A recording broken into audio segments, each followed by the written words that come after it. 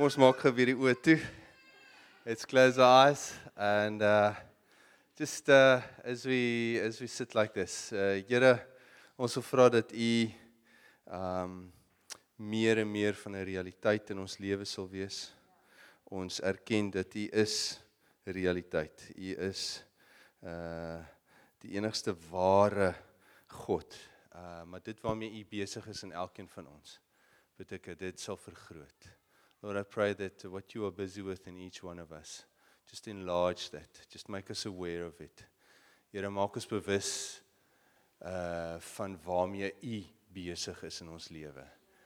Nie net waarmee ons besig is vir U nie, maar waarmee U besig is in ons. En bly net so vir 'n oomblik sit en net oop ore, oop oë in 'n sin en soek. Here, waarmee is U besig? Just seek it out there in that the secret parts of you. What is God busy with? What is He forming? What is He showing you? Because He wants to make you a witness of that.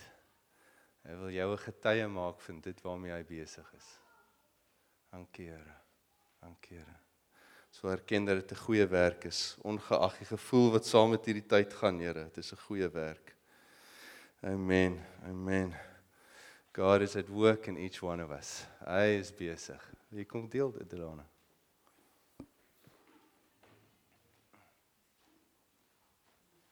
Ora almal. Ek wil net byvoeg wat Rolof gesê het, daai modder is onder andere, sy naam is ook selfpity. Dis waant hy jou wil vat. Want as jy daar is, en ek was al baie 'n keer in daai moddergat. Dit is 'n plek wat nie dood bring. Selfpity bring nie dood. So ek wil maar net dit ook bygesit het. So ons moet oppas vir daai moddergat van selfpity. So, wie van julle wat na 'n rukkie, 'n paar weekie was, lyk met die selfpity, herhaal homself, offense, daai dinge, so ons moet ons ore oop hou, né? Ons geestesore. En daar waar die Here sê, moenie op jou eie krag leun nie, do not lean on your own understanding, but trust in Him. Dit is 'n ding wat herhaal word. Dis in lig van hierdie oomblikke. In lig van hierdie dinge, dis waar ons onsself onderwerp aan die Here en sê, okay Here, ek gaan nie op my eie krag of op my eie denkwyse of op my eie wysheid leun nie, ek gaan U vertrou. So dit mag dalk wees dat die Here so 'n paar knoppies druk nou hierso van dinge wat gebeur het in jou lewe en jy weet nie hoe om uit dit uit te kom nie en jy weet nie wat om te doen daarmee nie. Dis nie die punt nie. Die punt is, gee dit vir Jesus. Verklaar sy naam oor dit. Wil jy weer iets sê, Delana? Sy het eintlik voorberei, ek het nie voorberei vir Uit my eie ondervinding uit daai selfpity, bring jy op 'n plek wat jy jou oë van die Here afhaal en die Here is die enigste plek van lewe wat daar is. En selfpity raak later en jouself raak 'n idol. Want as enigiets wat ons oë op vestig wat nie Jesus is nie, is 'n idolatry. So die slegste plek wat jy kan wees, en dis 'n moeilike plek want hy is hidden, en jy sien dit nie sommer raak nie, is self-idolatry.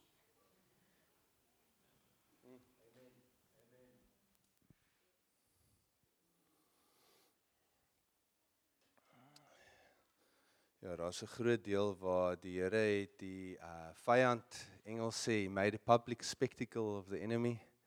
Principalities and powers. En ons dink die Here kom red ons net van die duiwel. Hy kom red ons van onsself. Want wanneer hy sê it's the flesh that wars against the spirit. Hy sê nie is die duiwel wat teen die, it's the flesh, dis my en jou wil. Self-idolatry. Wanneer ons nie ons wil kry nie en ons dan nou in 'n selfbejammering ingaan. En dis altyd regverdig, né?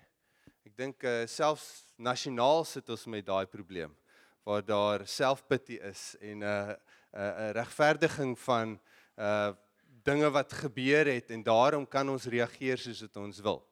sien dit in ons taxi-bedryf. Ons kan nou nie bekostig om whatever te doen, of ons is nie, en daarom regverdig dit ons, dat ons kan al hierdie nonsens aanvang. En daai gees wil inkom in die kerk, dit wil inkom by ons oral vir ons, en ons moet teen dit kom. So die Here gee vir ons die manier, ons gaan nou daaraan raak. Ek het net 2, Cassie, hulle is nie hier vanmôre nie. Hulle het so naweekie bietjie weggebreek, vat net 'n blaaskans, Sean is ongelukkig hier nie, hy is nogal siek, ek weet 'n hele paar van julle het ook met gesukkel met siekte, en dan, ek het net gevoel, Frits en Helleke, as jy nou hier is, hulle is ook op leierskap hier saam met ons, hulle is op die oomblik in Europa, op lang verlof, en ek het nog gevoel vanmôre, of ons net so vinnig vir hulle kan sê, Frits en Helleke, ons mis julle, en net so 'n videoetjie vir hulle kan stuur, want ek en Ena was nou al op so lang verlof, en 'n ou raak alleen, jy mis die mense, maar jy weet jy moet ook rus, en dis al vir die sabbatical, maar jy mis die mense, kan ons dalk vir hulle sê, ons mis hulle, en dan net so vir, so ek gaan so 1, 2, 3, en dan sê ons, Frits en Helleke, ons mis julle, alright, en dit die maklikste wees om te sê, of ons mis julle Frits en Helly, ons mis julle Frits en Helly, alright, so 1, 2, 3, ons mis julle Frits en Helly, alright, ons gaan dit doen, ek gaan hom so, alright, 1, 2, 3, ons mis julle Frits en Helly, hey, ons mis julle, lief vir julle hoor, alright, great, wat is ons goeie nuus? Wat is jou goeie nuus?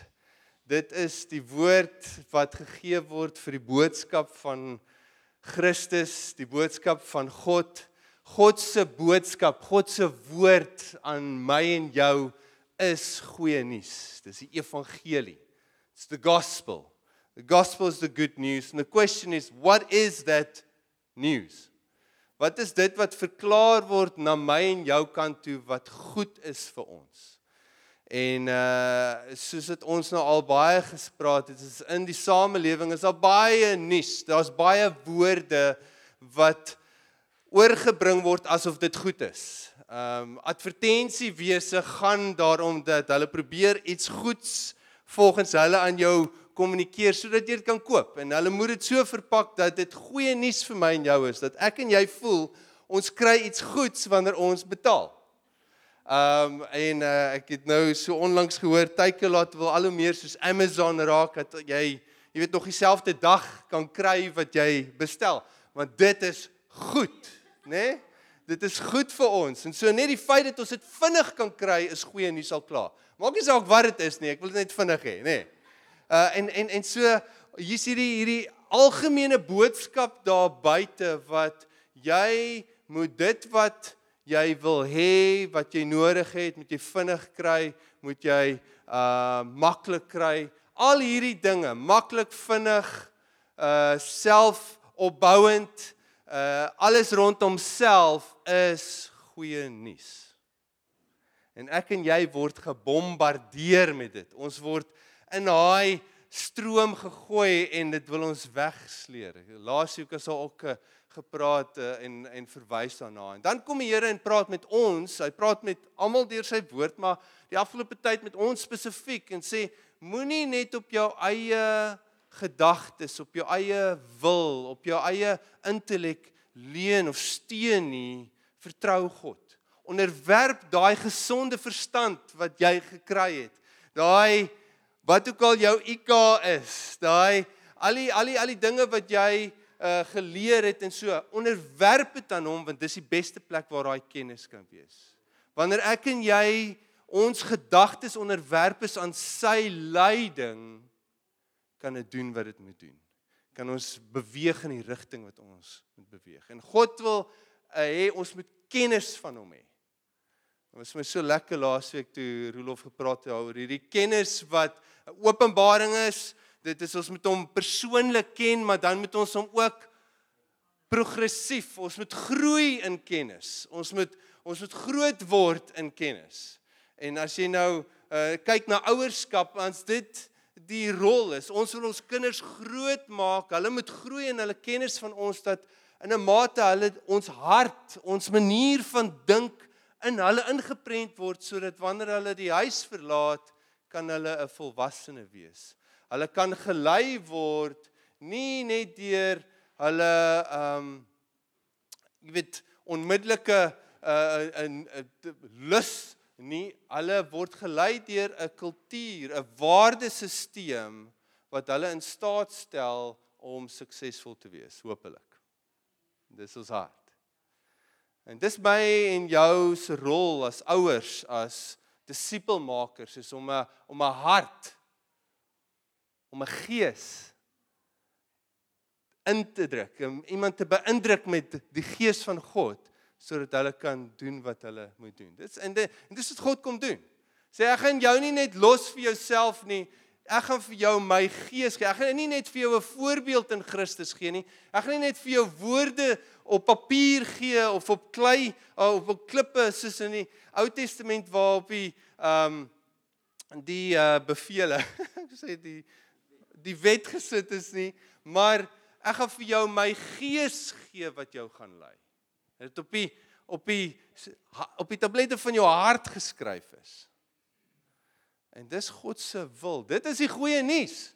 Is dat ons kan saam met God stap. Ons kan hom ken in gees en in waarheid. In gees en ons kan hom volg. En hy sê, wie is die seuns van God? Of wie is die kinders van God? Dis hulle wat deur die gees gelei word. Daarom is dit so belangrik om wedergebore te word, want ons kan nie in die gees gelei word sonder wedergeboorte nie.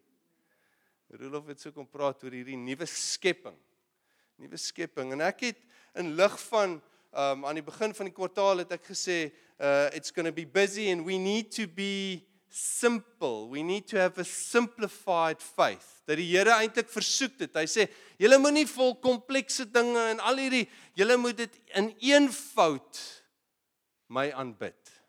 Sê daar in 2 Korintiërs 3 vers 11 dink ek. Ja. En dis die versoeking. Maak dit kompleks. Maak dit fancy. Maak dit ingewikkeld. Want as jy dit dan reg kry, Jessie.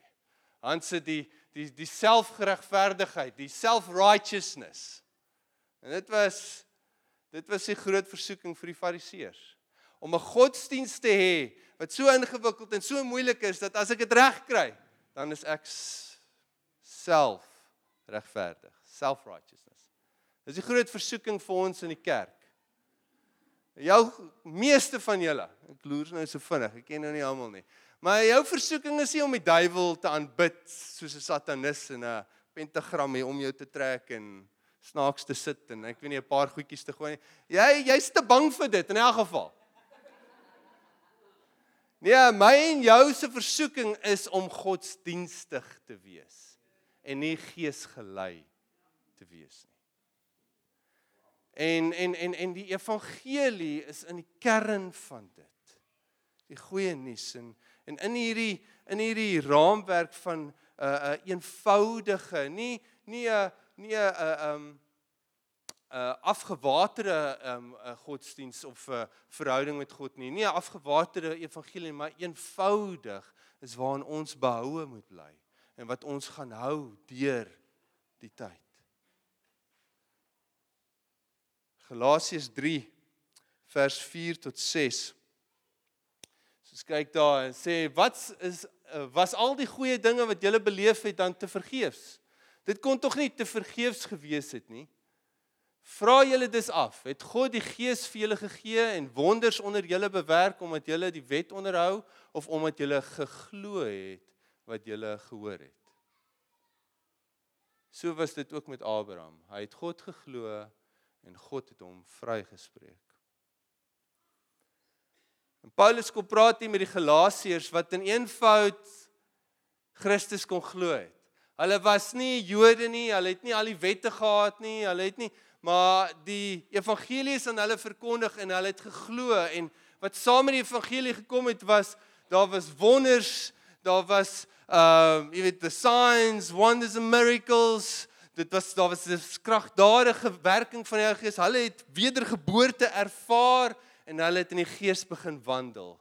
En toe, soos die tyd aangegaan het, daar 'n klomp ander godsdienstige manne gekom en gesê, ja, maar julle moet ook dit doen. Ja, maar julle moet ook dat doen. En dit het die evangelie en die geloof kompleks gemaak. Dinge gekompliseer en dit was 'n klomp lysies en hulle het begin voel, as ek hierdie verkeerd doen, of as ek nie lank genoeg bid nie, of as ek nie nou lank genoeg gelees het nie, of as ek nie myself besny het nie, as ek nie hierdie dag het behou in soos die feeste nie, dan is ek nie goed genoeg nie. Dan is daar nie 'n behaag in God se hart vir my nie. Dit is nie genoeg nie. Dit is nie genoegsaam nie. En wat Paulus wou kom kommunikeer het te sê, dis in geloof, net soos Abraham wat 'n vriend van God genoem was.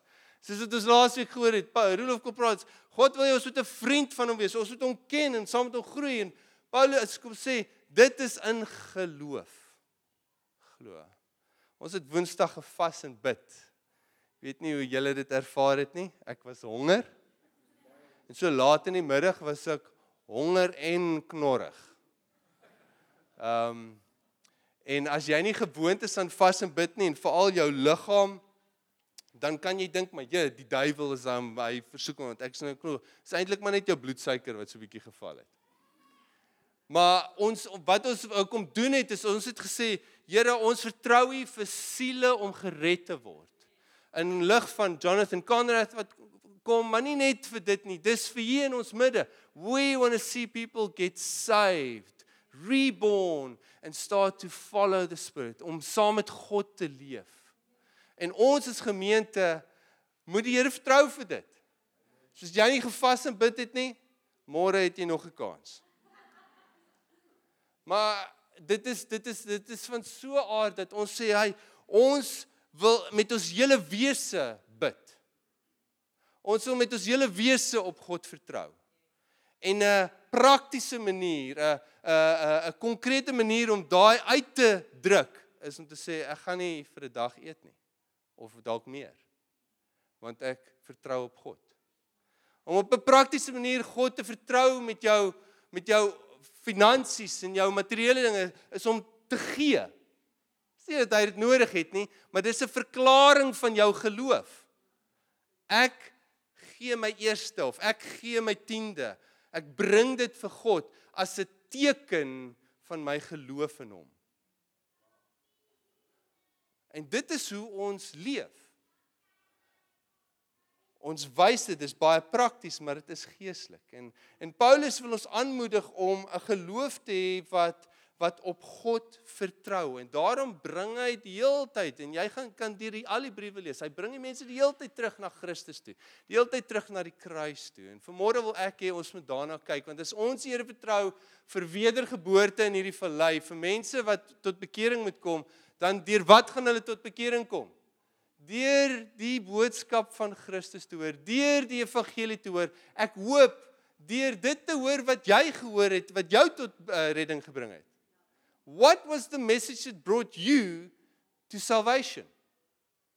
What was the word? Was it good? Was it God's word? Nou ek weet ons sit hierso met verskillende ervarings van hoe jy tot bekering gekom het. Van ons het in 'n lang proses, dit was 'n bietjie hier, 'n bietjie daar, en stelselmatig. Ander van ons het soos Paulus amper 'n ontmoeting met God gehad, wat in daai oomblik alles radikaal verander het. En ons almal het verskillende stories. Maar die punt van die saak is dat Christus het gekom om jou en my te red. En dis hoekom ons hier is. As ons gee vir die geboufonds, dan gee ons vir 'n fasiliteit wat daai kan fasiliteer, wat mense se redding, of dit nou die eerste oomblik van wedergeboorte of die groei in redding kan help fasiliteer. Om vir ons in staat te kan stel waar ons mense kan sê, hey, kom ons het 'n kursus, of ons het 'n diens, of ons het 'n dit hier. Kom wees saam sodat ons 'n uitdrukking kan wees van die familie van God. Dis waartoe ons gee. Dis eenvoudig, maar dit moet gedoen word. Die tekkie tref die teer en ons moet stap. Ons moet vorentoe beweeg. Ek wil net hier kyk vanmôre na ons boodskap. Ek gaan daar's 2 langerige stukke wat ek gaan lees. En kom saam met my en vra vir jou, wat is jou boodskap? Paulus het op 'n stadium het hy gesê, my gospel. Dis God se boodskap, maar dit het so syne geword, want hy dit het deur hom gekom. En wat is die boodskap wat deur jou en my moet kom? Ek is gekonfronteer met 'n klomp van my geloof goedjies wat ek glo van myself. Ek vang myself aan die begin van laasweek. Ek het onlangs weer begin muurbal speel hier by die squash club en ek speel saam met een van die pastore, onder andere ons connect so 'n bietjie en ons praat sommer nou net oor, jy weet die muurbalklap en daar's klomp mense wat die Here nodig het.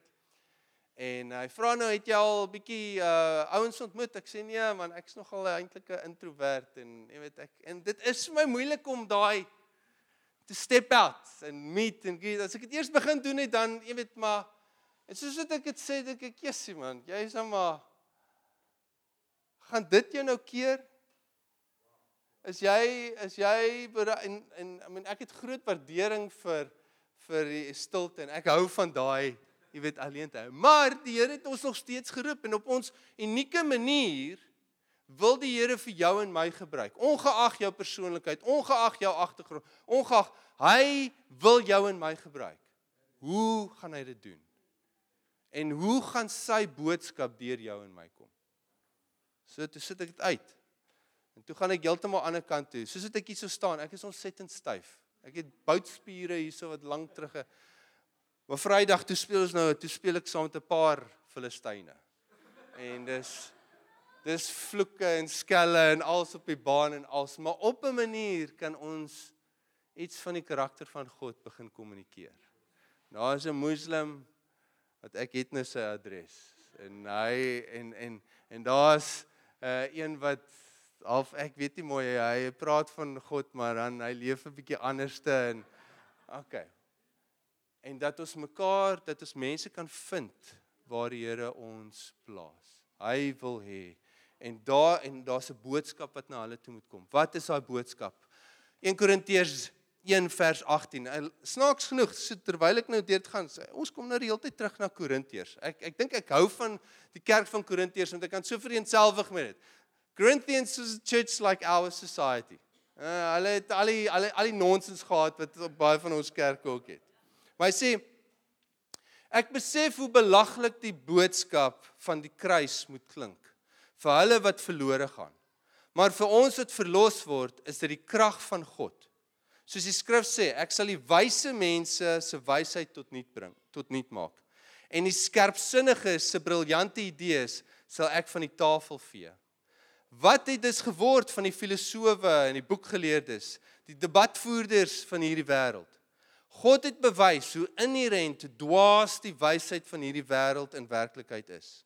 Aangesien God in sy wysheid beskik het dat die wêreld hom nooit deur menslike slimmigheid, ek hou van daai woord, menslike slimmigheid sou vind nie, het hy dit goed gevind om deur die dwaasheid van ons prediking die wat glo te red. Die dwaasheid van die prediking, the foolishness of preaching, he wants to use as the vehicle of bringing people to faith, to salvation. Die Jode wil wondertekens sê om die waarheid van die goeie nuus te bevestig. En Grieke wil 'n vertoon van wysheid hê, maar ons verkondig die gekruisigde Christus, the crucified Christ. Vir die Jode is dit skokkend en vir die nie-Jode is dit absolute dwaasheid. Simpelheid man. Maar vir ons almal wat deur God geroep is, Jode sowel as Grieke, is die gekruisigde Christus die magtige kragwerking van God en die wonderlike wysheid van God.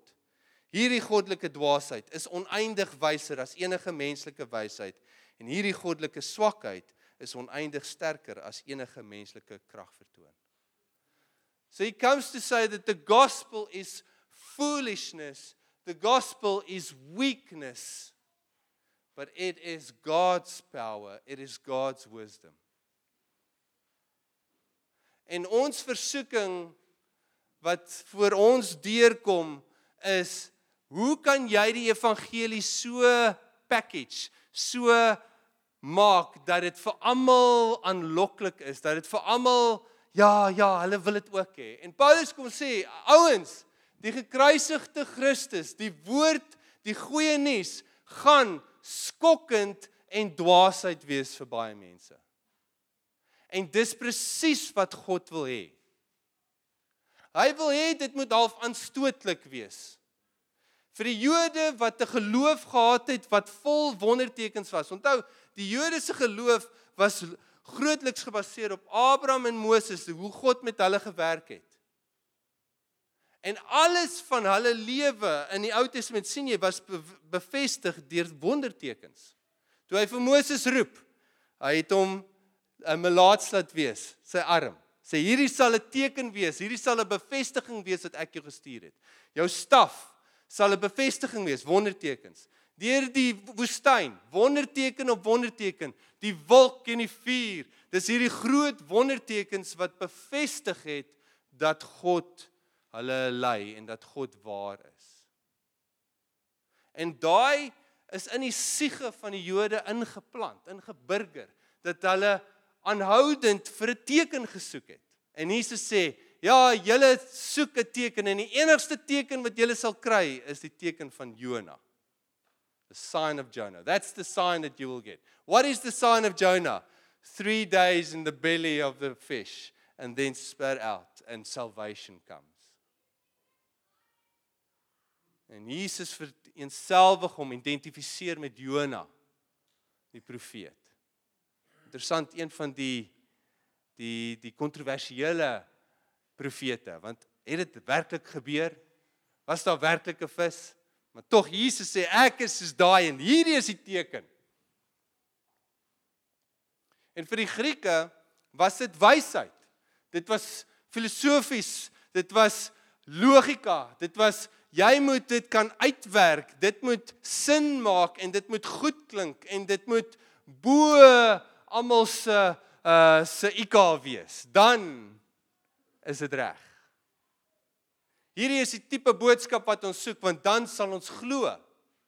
En is dit nie die versoekinge, of ons het signs, wonders and miracles, of het is, nou het ek weer die woord, apologetics, apologie, waar ek moet kan bewys, dat die Bybel is wetenskaplik reg, hy is histories reg, hy is al die dinge moet ek kan bewys. En daar's plek vir albei. Maar het Jesus nie gesê, julle gaan na my toe kom en sê, ons het in u naam geprofeteer en mense genees en al die dinge, en ek gaan sê, weg van my, want ek ken julle nie. Julle is nie in 'n verhouding, 'n vriendskapsverhouding nie.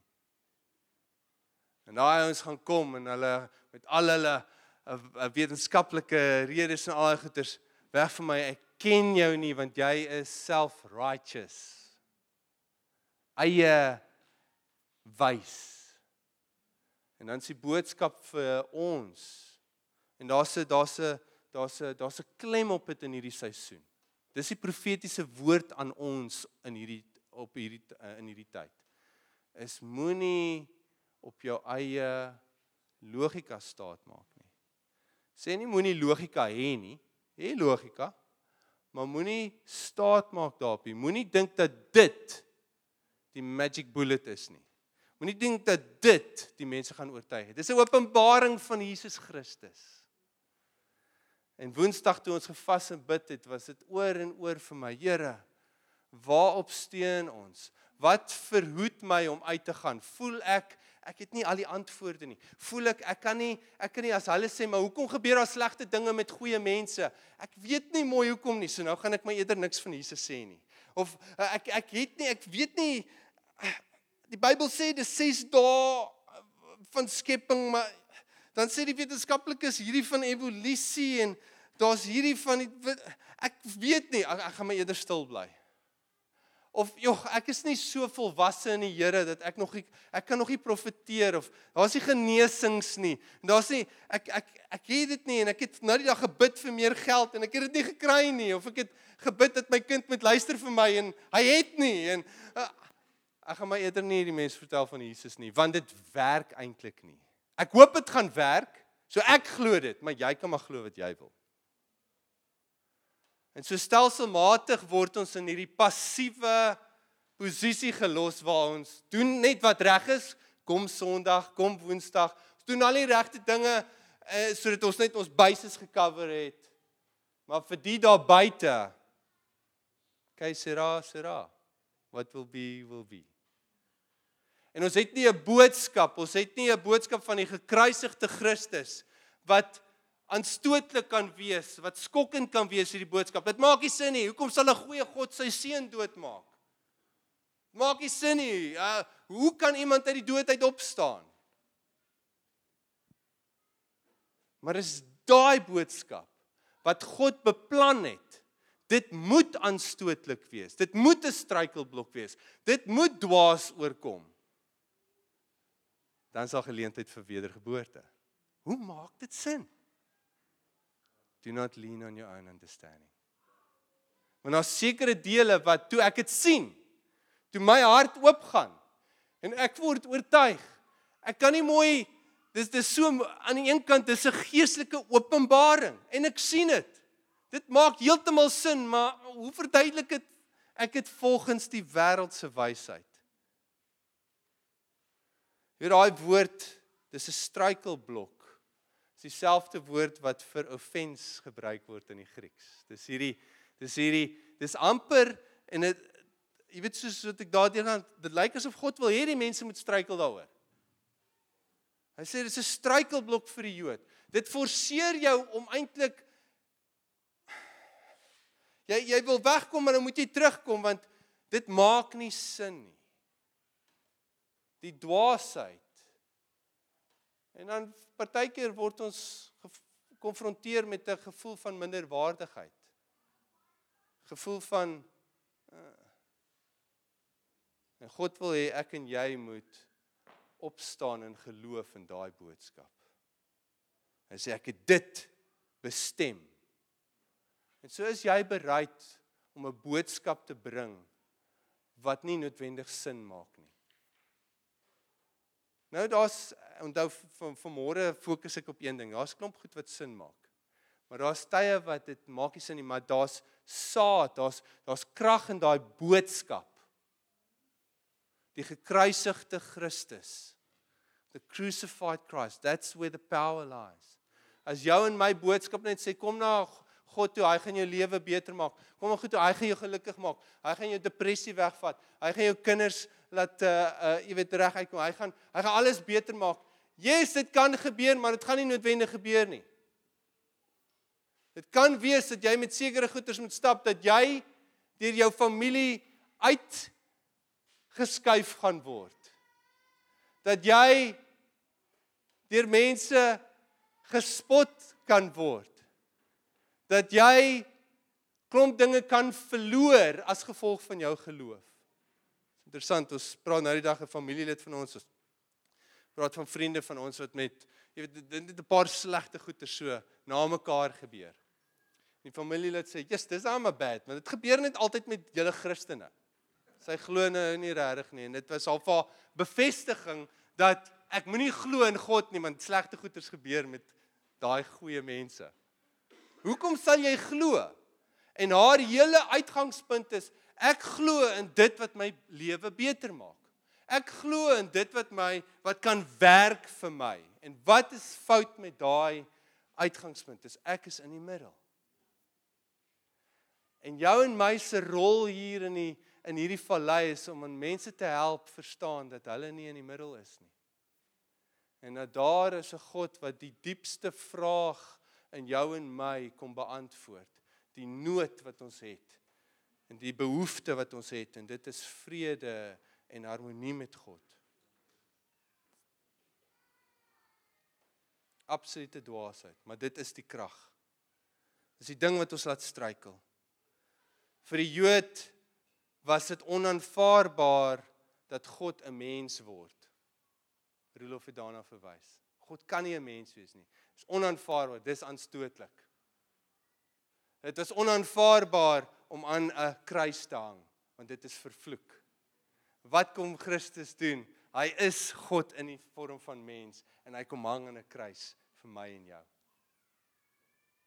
Vir die Grieke vir die ongelowiges was dit onaanvaarbaar dat 'n God weak is. Ekskuus, daar's my woord. Swak is. Dit is onaanvaarbaar dat hy nie bo alles triomfeer nie, want hulle gode was al hierdie great ouens wat oorwinning gehad het. En so kom Christus en hy kom lewe 'n gewone lewe. Hy gaan dood. Hy word verraai. Dis nie 'n goeie boodskap nie. Julle ouens is mal. Inteendeel, dis hoe hulle gepraat het. Hulle het gepraat van daai mense wat die man wat gehang het. En die diensknegte van die man wat gehang het. So hulle gepraat het in daai tyd. En dit was half, ag shame. Hulle glo dit. Dis beneath. En ons kom met 'n boodskap wat sê, dit is die kern. Dat die gekruisigde Christus kom raak die middelpunt van ons lewe. Sonder hom het ons nie hoop nie. En so ek wonder of jy, Celise net daai slide kan opsit. Die evangelie raak ons rigsnoer. Ek het hier so 'n uitbeelding van die kruis daar in die middel, en dan die speke, en ek noem dit half amper die prioriteitswiel, of hoe ons waardes uitlê, en ek weet in baie settings, jy moet jou prioriteite uitlê, en is gewoonlik van bo na onder, of van eerste na laaste, en ek weet, in die kerk het ons baie keer, okay, heel bo is dit jou eggenoot, of is God obviously eerste, dan jou eggenoot, en dan jou kinders, en dan familie, en dan die kerk, of die werk, of gemeenskap, jy weet, en so gaan dit af, afhangende na waar jy is. Maar die realiteit is dat ons lewe nie so nie. Ons is dag vir dag waar ons tyd spandeer. As God regtig jou eerste prioriteit was, dan sou jy al jou tyd aan hom spandeer het, né? Maar hier kom Altus en sê, as ons net ons oggend aan hom toewy dan. Ons net die dag reg begin. En is dit nie vir meeste van ons ek vergeet van die Here, ek gaan aan, 8 ure, as jou familie nou regtig so belangrik was, dan sou jy mos nou meer tyd met hulle spandeer het. Nee, dis dinamies, en dis anders as net van bo na onder. As ons deur die Gees gelei word, dan bepaal die kruis vir ons waar ons die meeste. Daar's tye wat jou gesin prioriteit gaan vat. Vanmôre vir Cassie en Martie en John, hulle is weg en daar's deel van net wat hulle kan fokus op mekaar. Maar daar is tye wat hulle 'n naweek al wil weggaan, en dan onder ons ouderlingsspan het ons gesê, hierdie is nie die beste naweek vir dit nie. Dan vat die kerk prioriteit. Sê ons jou gesin is minder? Nee, maar dit gaan oor die tyd. My seuns wil sekere dinge op sekere tye, ek kan nie altyd nie. En een van my uitdagings is, my kantoor is by die huis. So ek is daar, maar ek is nie noodwendig beskikbaar nie. Dis nogal 'n moeilike ding om uit te werk. Pappa kom speel met my. Sorry, maar sien, ek kan nie nou nie. Ek moet nou preek voorberei of met iemand gesels en hy kan voel, maar hy's nie 'n prioriteit nie. Nee, hy is, maar die kruis, die gekruisigde Christus bepaal vir ons die prioriteit. En wanneer ons gedagtes onderwerp aan hom, wanneer ons 'n woord kry soos do not lean on your own understanding, dan sê dit, moenie net op die normale manier van values of van prioriteite steun nie. Vra Christus eerste. Wees geesgelei. En wanneer jy vir inspraak vra, wanneer jy accountable is, wanneer jy vra vir iemand, ek is besig om, ek wil graag 'n nuwe kar of 'n huis koop, wat se impak? Dan is baie mense sê, hulle nie net ook wat is 'n goeie idee en wat is die beste plek om 'n lening aan te gaan nie. Hulle vra Christus en gee vir jou die wysheid van Christus wat hulle het. Van dit is eenvoudig, jy's klaar in die skuld, moenie nog meer skuld gaan nie. Dis klaar daarso. Van dit is, ek weet nie mooi wat dit beteken nie, maar ek sien hierdie prentjie van iets, en dan maak dit sin vir jou in daai situasie. Maar ons saam vind God se hart. En so as 'n geloofsfamilie, kom ons met 'n boodskap wat sê, ons is vergewe. Die kruis, wanneer ons praat van 'n gekruisigde Christus, praat ons nie van dat hy's nog steeds dood in die grot, in die graf nie. Maar Hy het iets kom uitbeeld, dat die kruis raak die middelpunt van al hierdie goeders. Dit raak die punt, die verwysingsraamwerk. Dit raak, dit is so mooi Afrikaans woord, die rigsnoer vir ons. Dat ek dink aan Jesus, soos wat hy gekruisig is, dan dink ek aan die gebed wat hy gebid het, nie my wil nie, maar u wil, Here. Ek dink aan dit wat dit verteenwoordig, dat hy het gekom, al was hy reg, al was hy perfek, het hy sy lewe kom neerlê vir die wat nie reg is nie. Hy het sy vyand kom lief hê, want ek en jy was vyandig teenoor hom, in ons gedagtes. 'n Eie wil is vyandig teenoor God se wil. Dit kom teenoor. Dit kom, ek sien in iets, ek wil nou my eie wil hê in my huwelik. Nee, as so 'n mooi ding wat die ou eendag gesê het, sê, first one to the cross wins. Eerste een by die kruis wen. In elke verhouding, hardloop kruis toe eerste. As ek in 'n situasie is waar mense liefgehê moet word, die kruis inspireer my hoe om lief te hê. Wanneer ek deel is van 'n geloofsfamilie, en ek is besig om te groei in Christus, en ek wil dalk nou my eie ding doen, wat vir my kennis dalk meer sal maak, maar hier is 'n geleentheid waar ek my lewe kan neerlê vir 'n broer of 'n suster, wat hulle lewe beter sal maak. Die kruis inspireer my om die ander een beter te ag.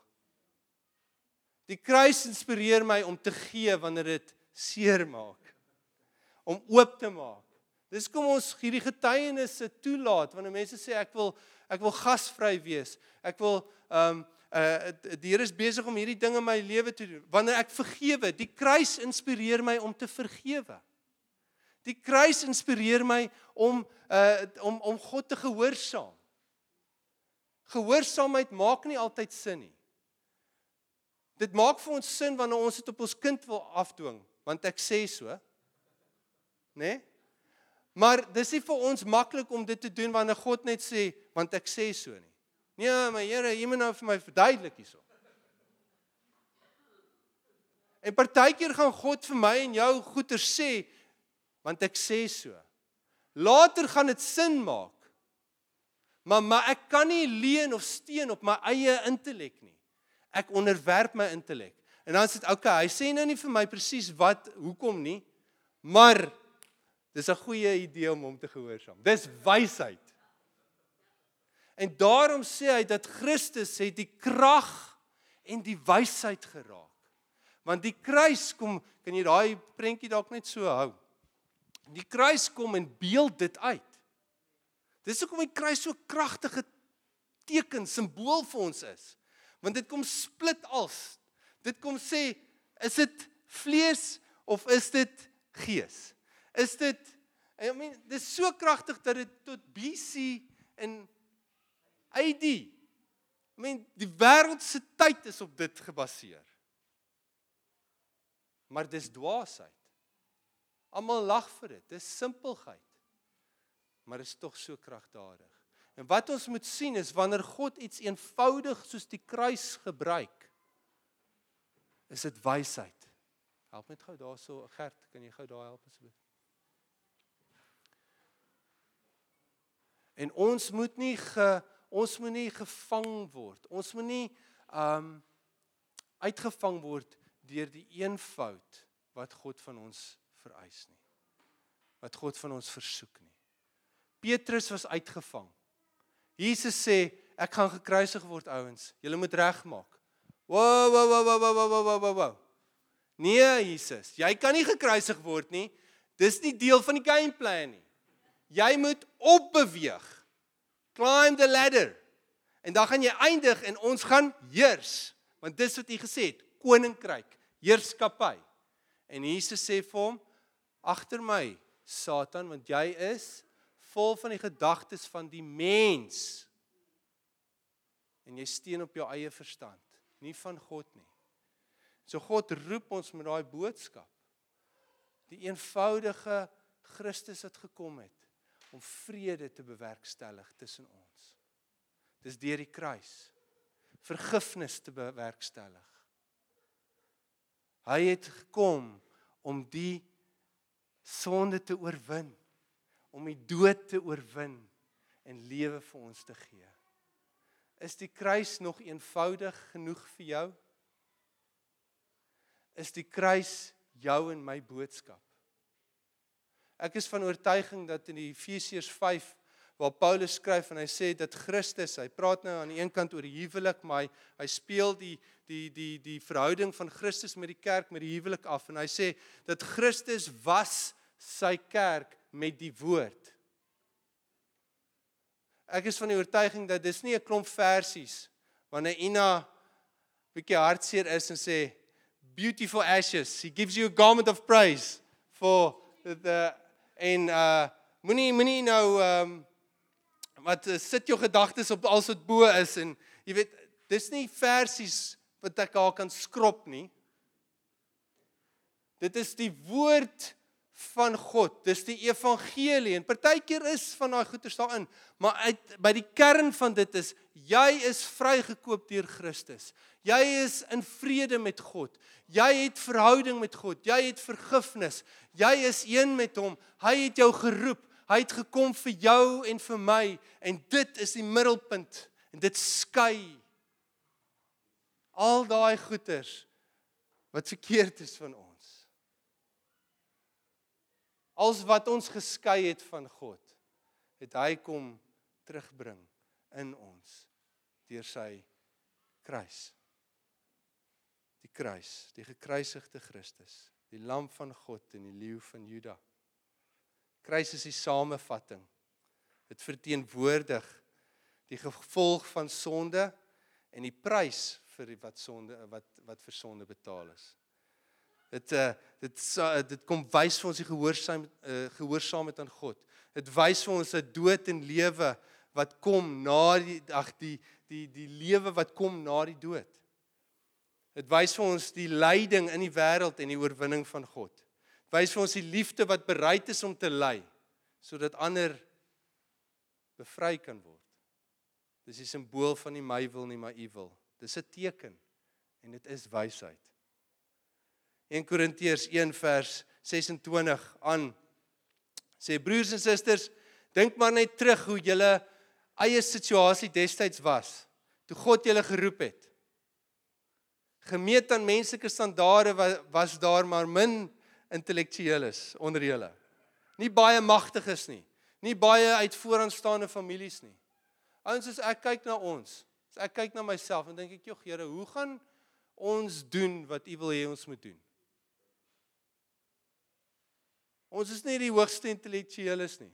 Daarmee sê ek nou nie, jy is dom nie.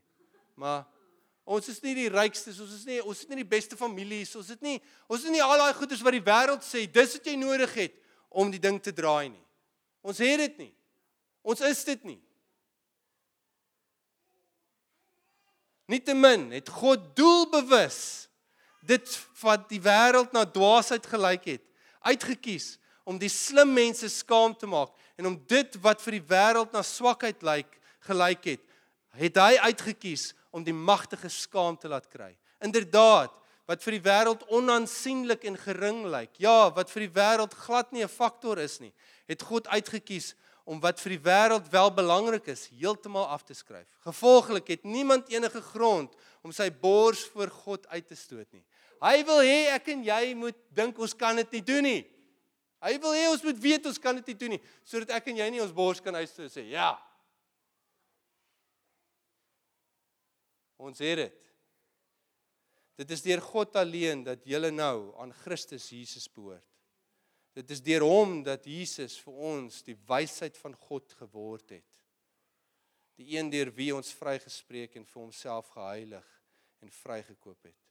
Soos die skrif dit stel, die persoon wat graag wil spog, mag net spog oor wat die Here vir hom gedoen het.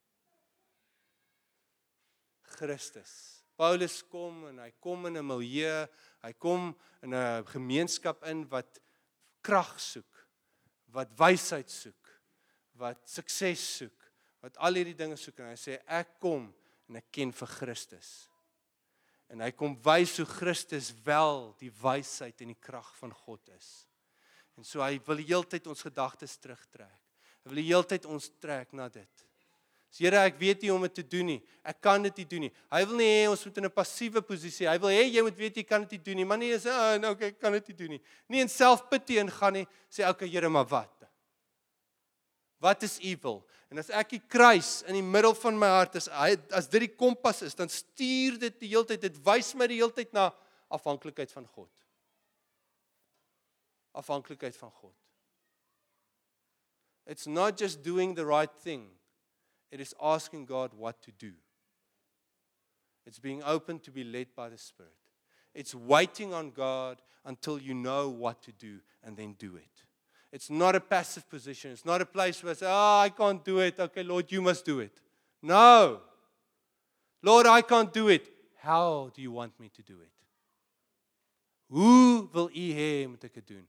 Hoe wil U hê moet ek die woord uitbring? Hoe wil U hê moet ek daai persoon nader? Hoe wil U hê moet ek hom lief hê of haar lief hê? Hoe?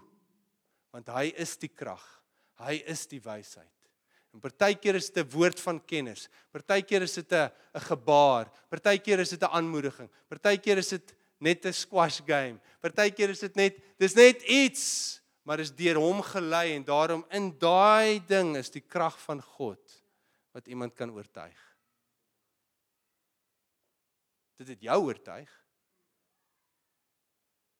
Hoekom nie iemand anders nie? Hoekom sal dit vir jou werk, maar nie vir hom of haar nie?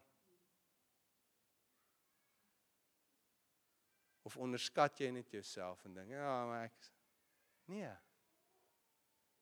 Die gekruisigde Christus. Kom ons sluit die oë. Here, vanmôre wil ek bid saam met almal.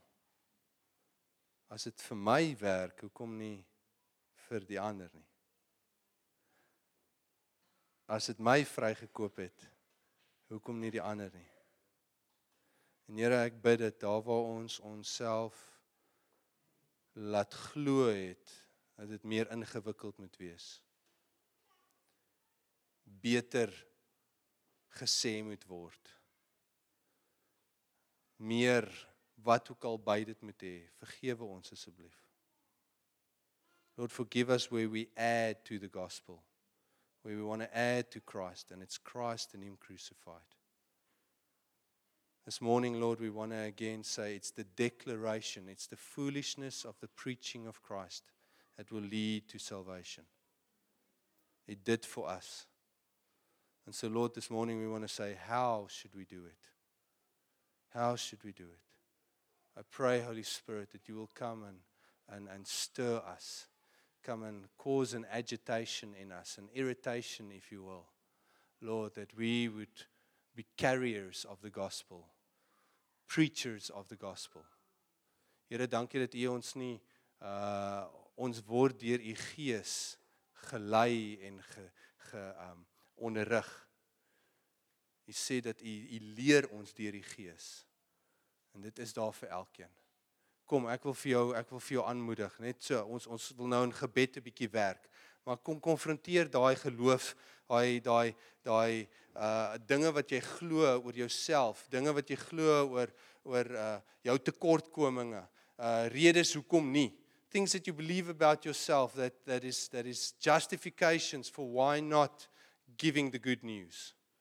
Why not going out to the gospel? We've got to work at this. We've got to confront this. We've got to say, Lord, we are missing something. How should we do it? Show us. And He's not just saying you must say it better. He's saying, come to me. Let me lead you. Let me show you. Let me give you instruction. Lord, we want to not lean on our own understanding, but trust in you in all our ways. Trust in you. There where we put things, workplaces, family, children, education, Lord, whatever we put above you, please come and lead us with the cross. Lead us with the cross.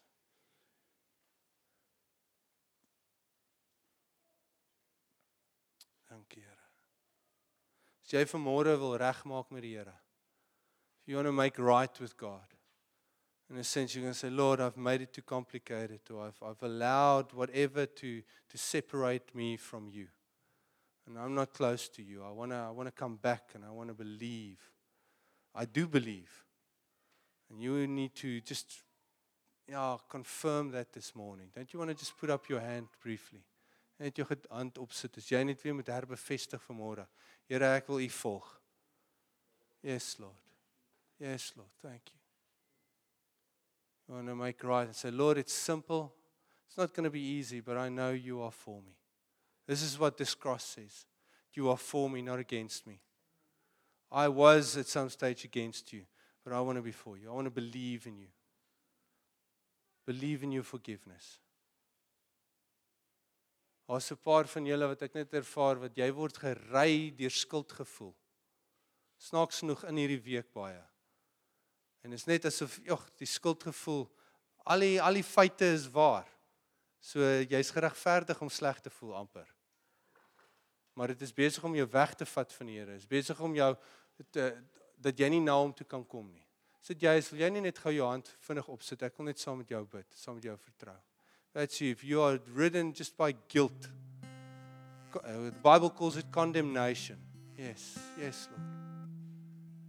And I don't want to make it oversimplified, but it is believe in God's work.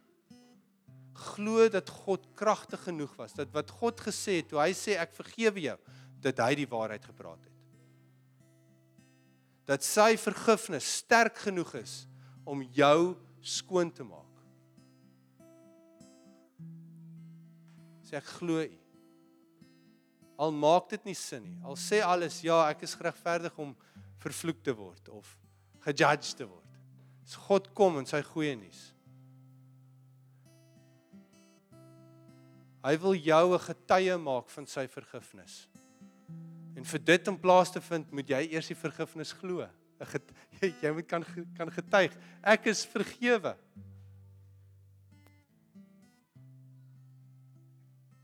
Hy wil nie jy moet 'n getuie wees van jou perfeksie nie. Ek is perfek nie. Nee. Ek is vergewe. Word heilig gemaak. Ek is geliefd. Ek verdien dit nie, maar ek is geliefd.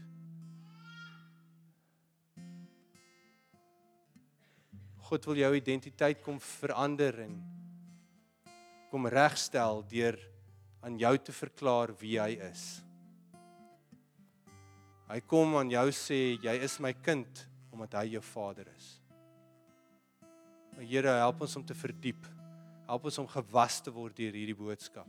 Gekruisigde Jesus. Gekruisigde Jesus. In hierdie week, dit is jou en my se swaard. Dis die woord van die gekruisigde Jesus. Dis die swaard van die Gees. Sy woord wat gespreek word. Dis sy woord wat skep. Daai persoon wat dit glad nie verdien nie. Hey, weet jy wat? God wil jou vergewe. God is lief vir jou. God het gekom vir jou. Oh Lord. Simple gospel. Powerful gospel.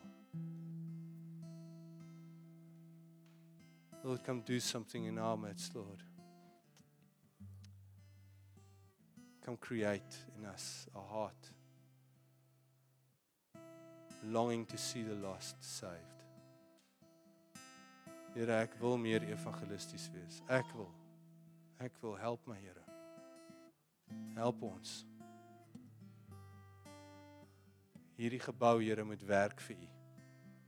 Dit moenie ons strandhuis wees nie. Dit moenie 'n plek wees waar ons net kom en ons happy space nie. Dit moet 'n happy space wees, maar dit moet nie net wees waar ons kom relax en ons eie ding doen nie. This is a place where God wants to heal. These should be like a hospital. It should be like an adoption house. It should be like a bench. It should be like all those things that need to happen for the kingdom of God to spread. Dankie Jesus. Dankie Jesus. Amen. Amen.